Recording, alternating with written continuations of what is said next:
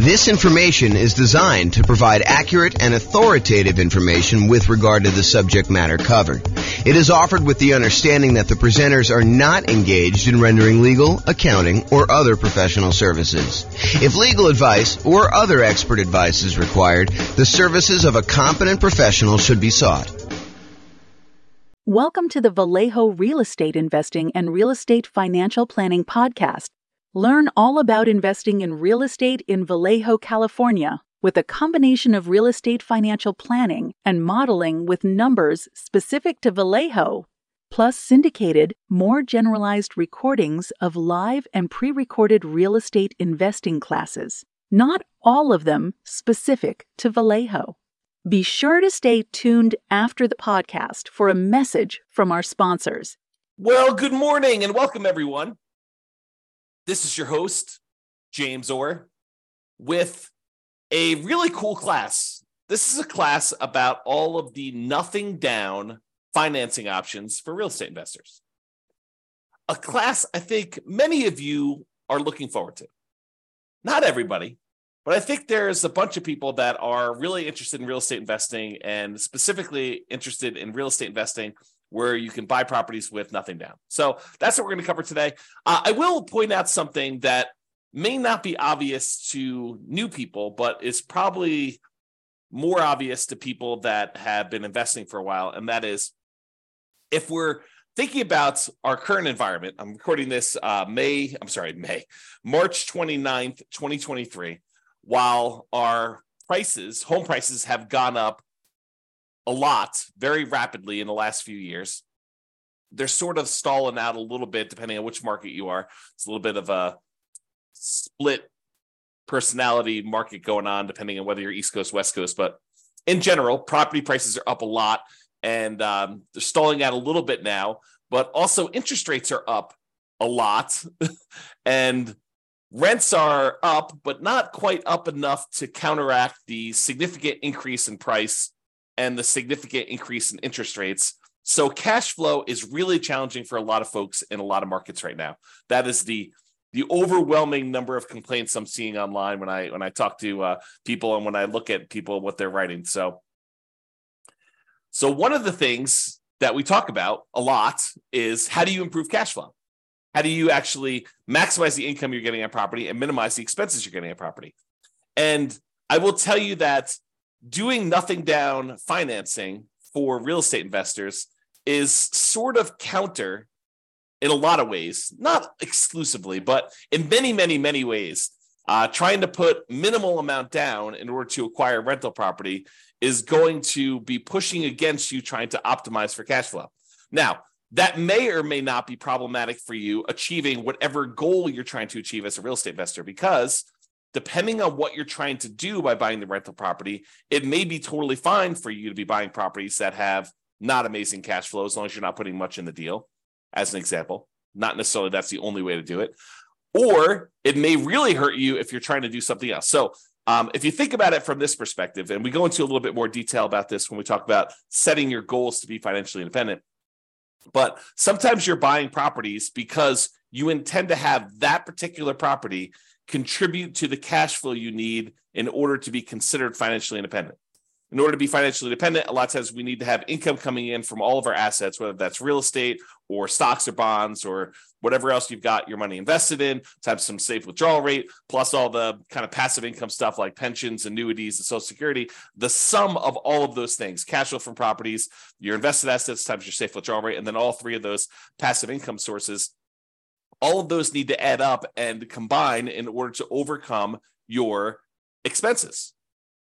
So if you're buying properties with the intention of the cash flow from them to actually help you become financially independent, then making sure that you have positive cash flow and as strong a positive cash flow as possible, kind of like the best bang for your buck, the money you put into the deal to get the best cash flow. Although maybe sometimes you're willing to de-risk by doing some things that aren't optimal from a return on investment standpoint, but they're optimal in a kind of like conservative, reduced risk safety standpoint.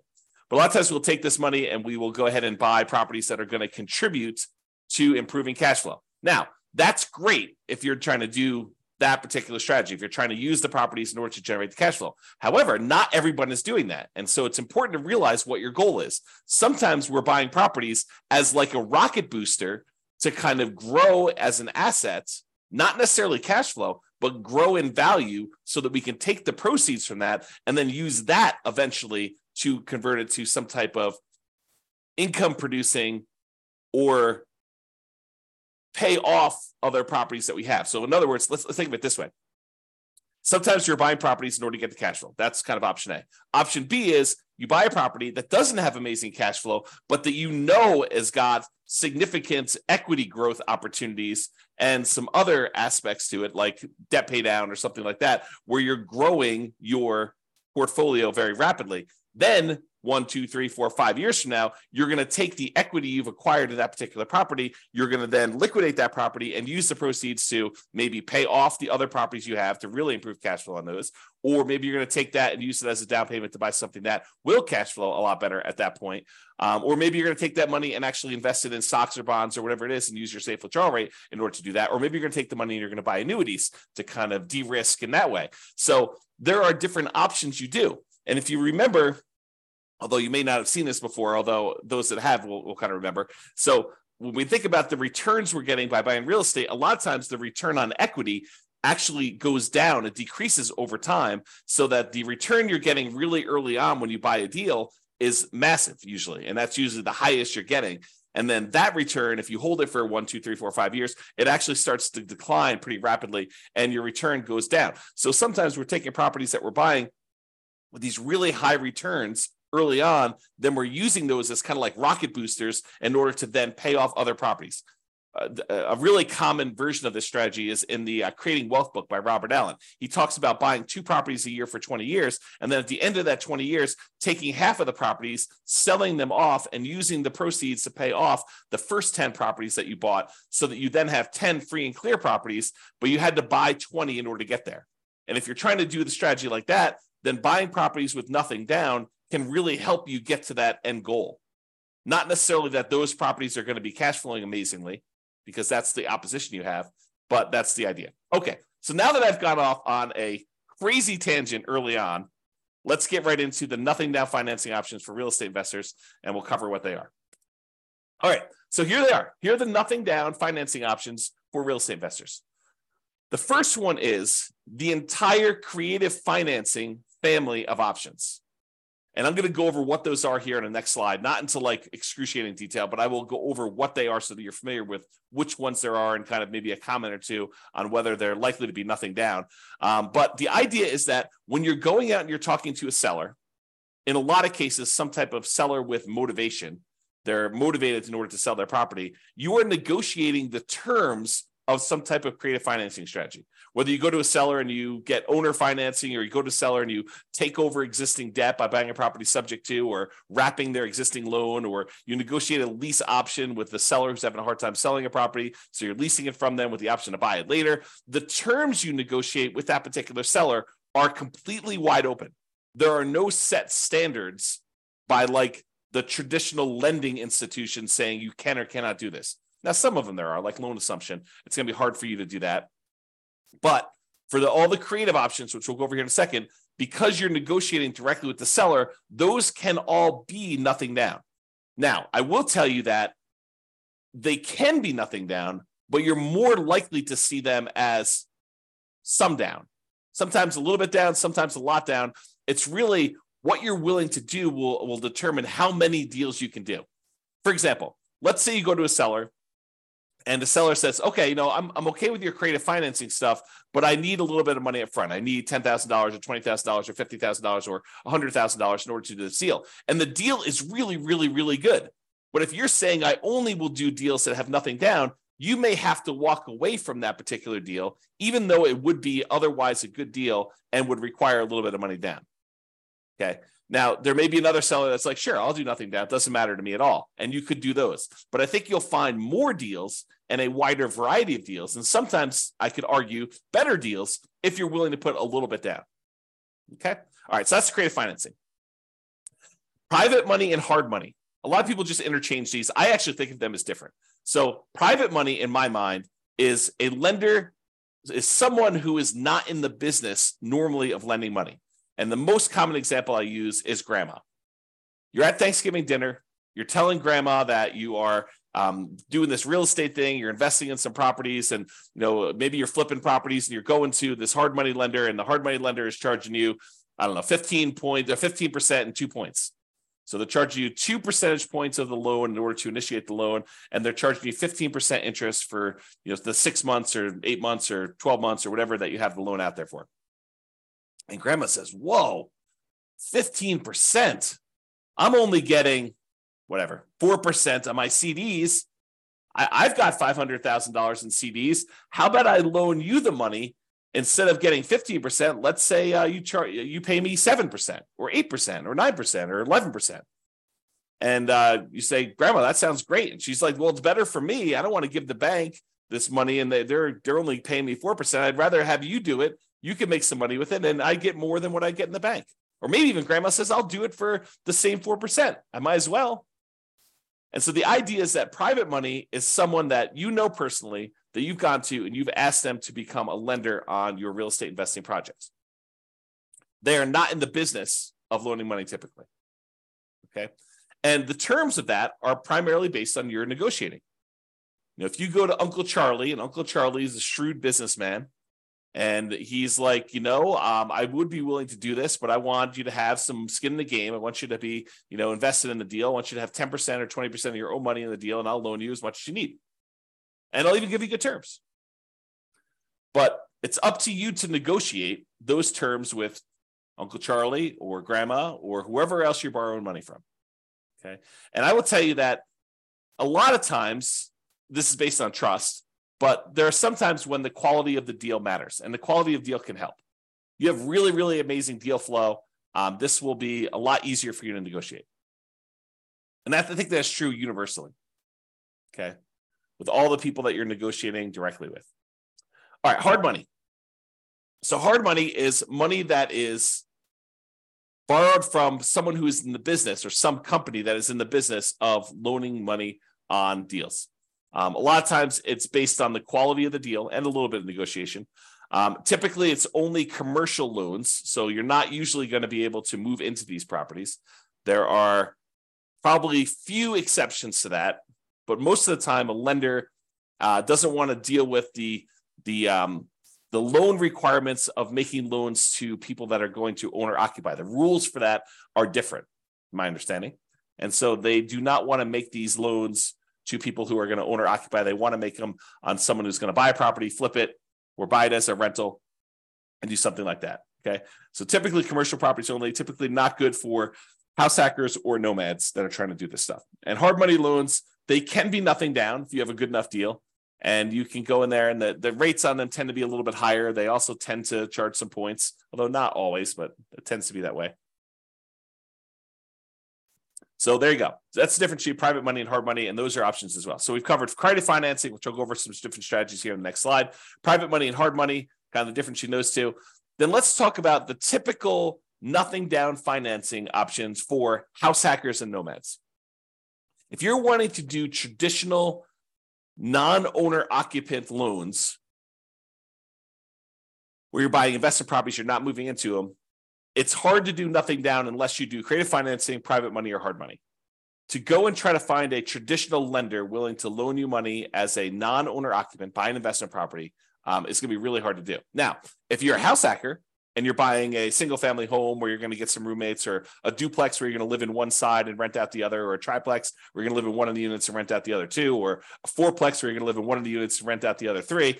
And with the duplex, triplex, and fourplex, you can, in addition, have roommates in your own unit if you wanted to. So you could house hack in two ways. You can house hack by unit, and you can house hack by roommates.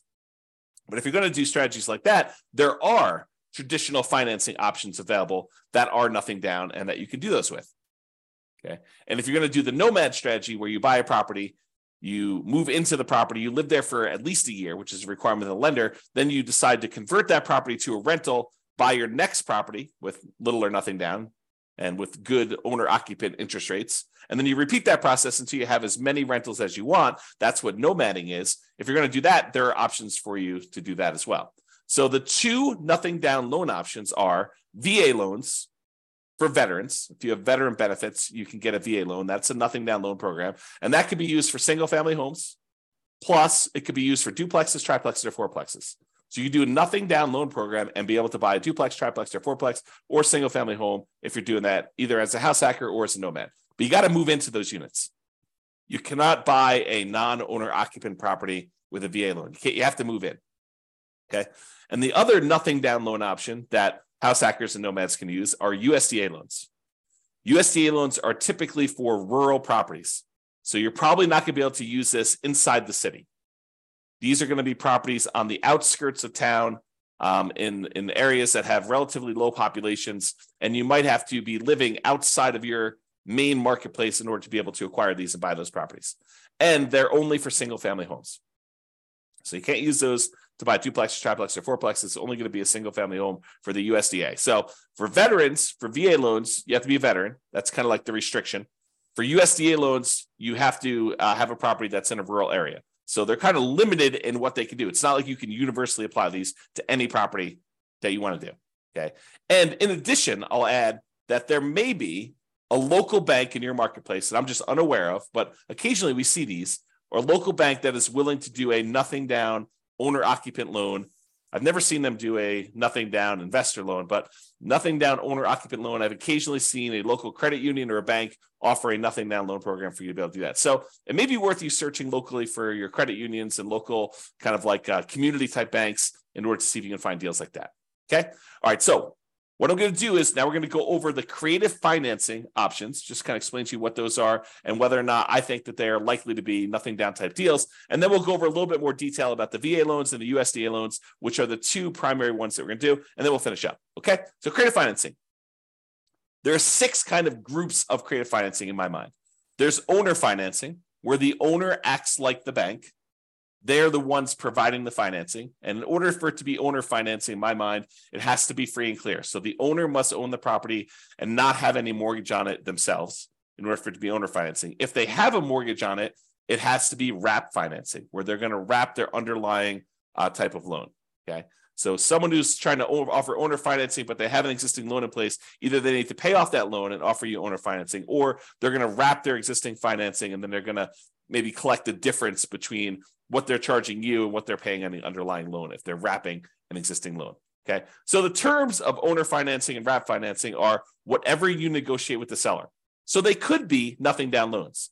Now, in order to find an owner financing deal or wrap financing deal, in most cases, you're going to have to do either a lot of labor or you're going to need to pay some money in marketing in order to be able to have these deals come to you. So what I usually call the poor marketing methods or the lazy marketing methods. So either you're poor and you're willing to invest your time instead of money in order to find the deals, so a lot of manual labor to do this, or you're doing the lazy method where you're willing to spend some money in order to have deals come to you. So those are kind of like the 2 groups to do that. And one way costs money and the other way doesn't. So if you're really looking for, nothing down, may not really be nothing down. It may be no down payment, but you still have to pay money in order to do it. Okay, so owner financing, wrap financing, you're negotiating directly with the seller. So they technically can be nothing down loans, all negotiated though. You're more likely, in my opinion, to find deals where you will put a little bit of money into these. The chance of them being nothing down is relatively small. It's not like, 90% of these are nothing down. That's not been my experience. Maybe it'll be yours. So there you go. All right, next one is loan assumption. Loan assumption is when you're formally going to the bank and you are taking responsibility and formally assuming the loan from the seller. For example, they have an FHA loan and the FHA loan has really good terms on it. You're going to be moving into the property. And so you go to the bank and you say, look, I'd like to formally assume this FHA loan. They say, great, fill out this paperwork. Maybe there, maybe not. There's a fee involved. And you take over their really low interest rate on the loan themselves. Now, in most cases, especially when prices have been going up rapidly since they got their assumable loan, the FHA loan as an example, they're going to have a bunch of equity in the property. How do you deal with the equity? So a lot of times it's not going to be nothing down if you're going in and doing a loan assumption. Now, if they don't have any equity, if they just got the loan and you're formally assuming it, then they may not have much equity at all or no equity. And so in some of those cases, it may be nothing down. Okay, so loan assumption can go both ways, but I think most of those are you're going to find where someone got a loan a few years ago, especially the last few years, where the property prices have gone up very rapidly and they don't have, or they do have a lot of equity. And so you're going to have to negotiate for how that equity will work out. And a lot of times that will mean you putting some money down, giving it to the seller to kind of do that deal. Okay. All right. So that's the first thing: owner financing, RAF financing, and then loan assumption. Loan assumption is you're formally assuming the loan. Then there's the whole rent to own, lease option, lease purchase family, where you're leasing the property for a period of time or renting the property for a period of time, either way you want to use it. And then you're actually either getting an option to buy the property or a purchase contract in order to purchase the property for ideally some pre-agreed upon price at some pre-agreed upon point in the future, or a period of time that you have the option to do so. Okay. And so those, they could be nothing down. You could go and negotiate and find a seller who's motivated, who's like, look, I can't afford my payments anymore. I will go ahead and step in and start making your payments for you on your particular loan. Or on your particular property, maybe it's rent or lease. And the seller may say, yeah, I'm motivated enough. I will do that with nothing down. I think you're more likely to find people willing to do this with a little bit down, but you could probably find one with nothing down. Then you've got the whole agreement for deed, bond for deed, contract for deed, installment land contract, where you have a contract in place, an agreement in place, where if you make payments over a certain period of time, at the end of that, you get a deed on the property. And those could also be nothing down. Again, you're likely to find ones where you have to put a little bit of money down, but you can find those like that.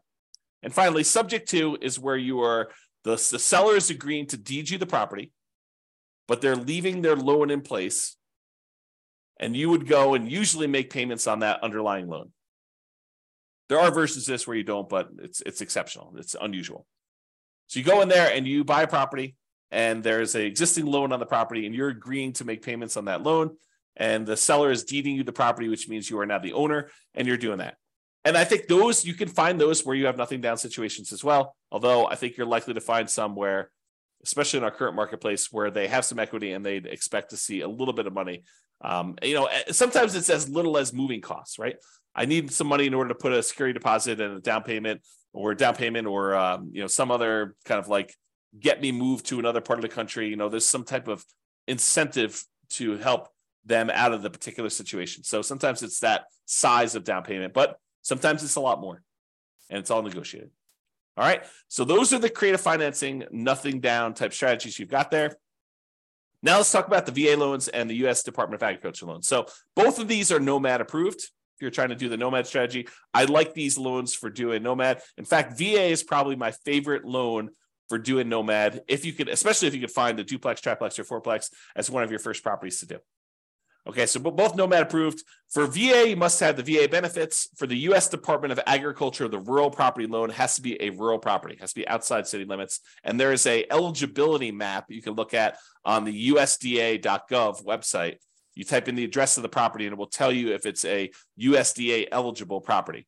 The link is shown here. I'll put it in the show notes if I remember to do that. If I don't, go ahead and reach out to me, and I'll go ahead and add it retroactively. But you can go ahead and look at the eligibility map, or just search Google. I mean, you don't need to reach out to me. By the time you search it in Google, you'll get a response faster than me. It's USDA eligibility map, and it'll just show you where the USDA property are eligible. So you take an address of a property you're looking at, whether that's some property that you found through marketing of your own, or if it's property listed in the MLS. You go look at the property there. And by the way, don't take real estate agents' words that it is a USDA eligible property. You should verify this yourself. Okay, it'll be verified when you do it, but better to know before you go under contract whether it's eligible for USDA, nothing down or not. Okay, all right. So there's eligibility map for you to determine that. This doesn't apply. VA, you can do rural properties or properties in the city. It doesn't really matter, but you do need to have the VA benefits if you're doing the VA type of loan. So in both cases, 100% plus financing is available. 100% financing is available. With the USDA one, it's really financing, but you still have to pay the upfront, kind of PMI and stuff like that. With veterans, with the VA loan, the veterans loan, you can actually roll in your upfront funding fee, which makes it truly nothing down. So the VA loan is awesome. It's really, really good loan. A lot of times they have really good rates on them as well. Both of those are fixed rates. With the VA loan, there is no technical PMI. There's no monthly private mortgage insurance payment. However, With the VA loan, you do pay an upfront funding fee unless you qualify for an exception to it, but you do pay an upfront funding fee, and that funding fee kind of is like paying an upfront PMI payment. It's the guarantee fee that the Veterans Administration uses to kind of like insure or guarantee the loans. So everyone's paying in, and if the loan defaults, and that's the money that they use in order to make sure that the lenders are protected there. With U.S. Department of Agriculture, you will have PMI. There'll be a separate private mortgage insurance payment on those. In both cases, you must own or occupy the property. And with the USDA loan, my understanding is you cannot own any other properties. With the VA loan, you can own other properties. With the VA loan, you could do 1 to 4 units. You can buy single-family homes, condos, townhomes. You could buy duplexes. You could buy triplexes. You could buy fourplexes. You cannot buy a 5-unit or greater. That's a different type of loan program altogether. It's a commercial loan. But for VA, 1 to 4 units work. For the U.S. Department of Agriculture, it is not multifamily properties, only single-family homes. And in addition to that, there are income restrictions on it. So for the USDA one, you need to have hit a sweet spot where you can't make too much, but you need to make enough to qualify to buy that house. So you need to kind of be in this narrow range for doing that. For the VA loan, my understanding is there's minimum restrictions, basically saying that you need to be able to qualify for your loan based on debt to income and stuff like that. But there's no maximum income that I'm aware of for the VA loan. Check with your lender. Your lender will tell you the actual rules. With VA loan, technically you can do more than one VA loan at a time. So it's based on your VA eligibility, like how much of that stuff you're using for their loan guarantee. So if you're buying more than one property, you may be able to use it more than once or use it partially. Talk to your lender about the details in that, but it is possible to have more than one VA loan.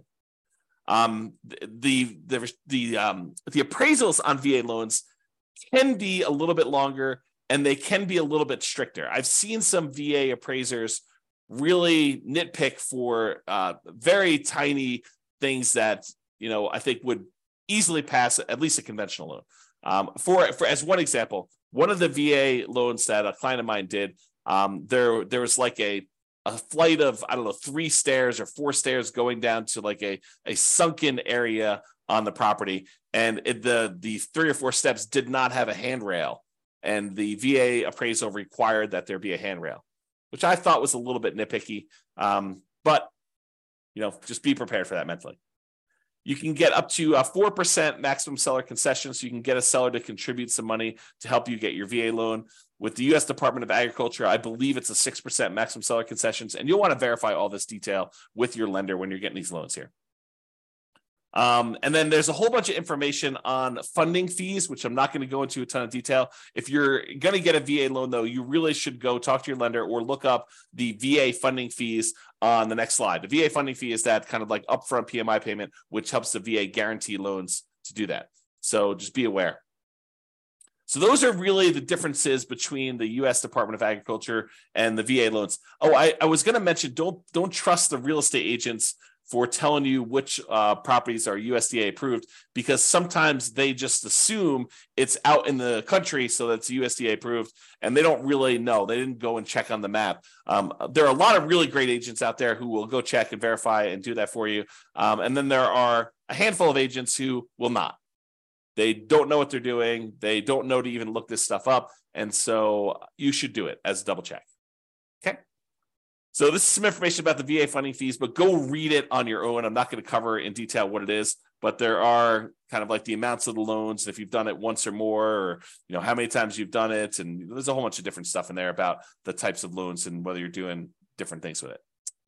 So in conclusion, there are several nothing down options, ranging from all the creative financing family of stuff, owner financing, lease option, subject to wrap financing, all those different things there, to private and hard money loans.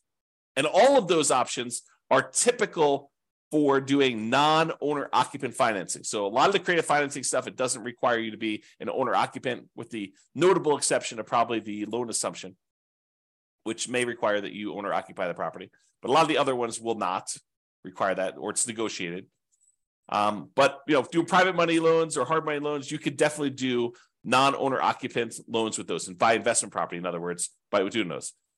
And for all but the hard money loans, there are probably also good options for house hackers and nomads trying to move into a property, get some income while they're living in the property if you're house hacking, or move into a property and live in the property for a year or two or whatever it is, to then convert that to a rental and continue to buy properties as owner occupants moving forward, like what we call the nomad strategy. So they could be good options for that, everything except hard money. Hard money is probably not going to be a good fit for doing house hacking or nomading. Now, there may also be local no down payment options as well from like local banks or credit unions or community banks and stuff like that. So just be aware that those are the primary options. The two mainstream nothing down programs for traditional financing are the VA loan and the USDA loan. And these tend to be really good ones for house hackers and nomads.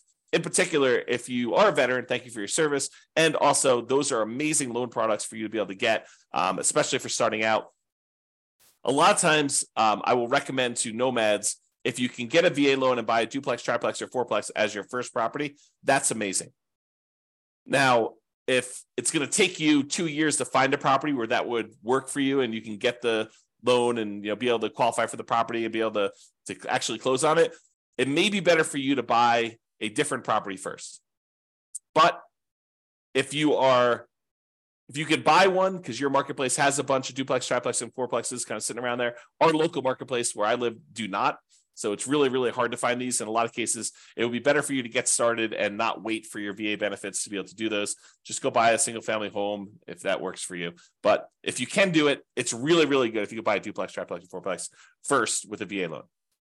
So that's all I got for you. Hope you enjoyed this class on nothing down options for real estate investors. This has been James Orr.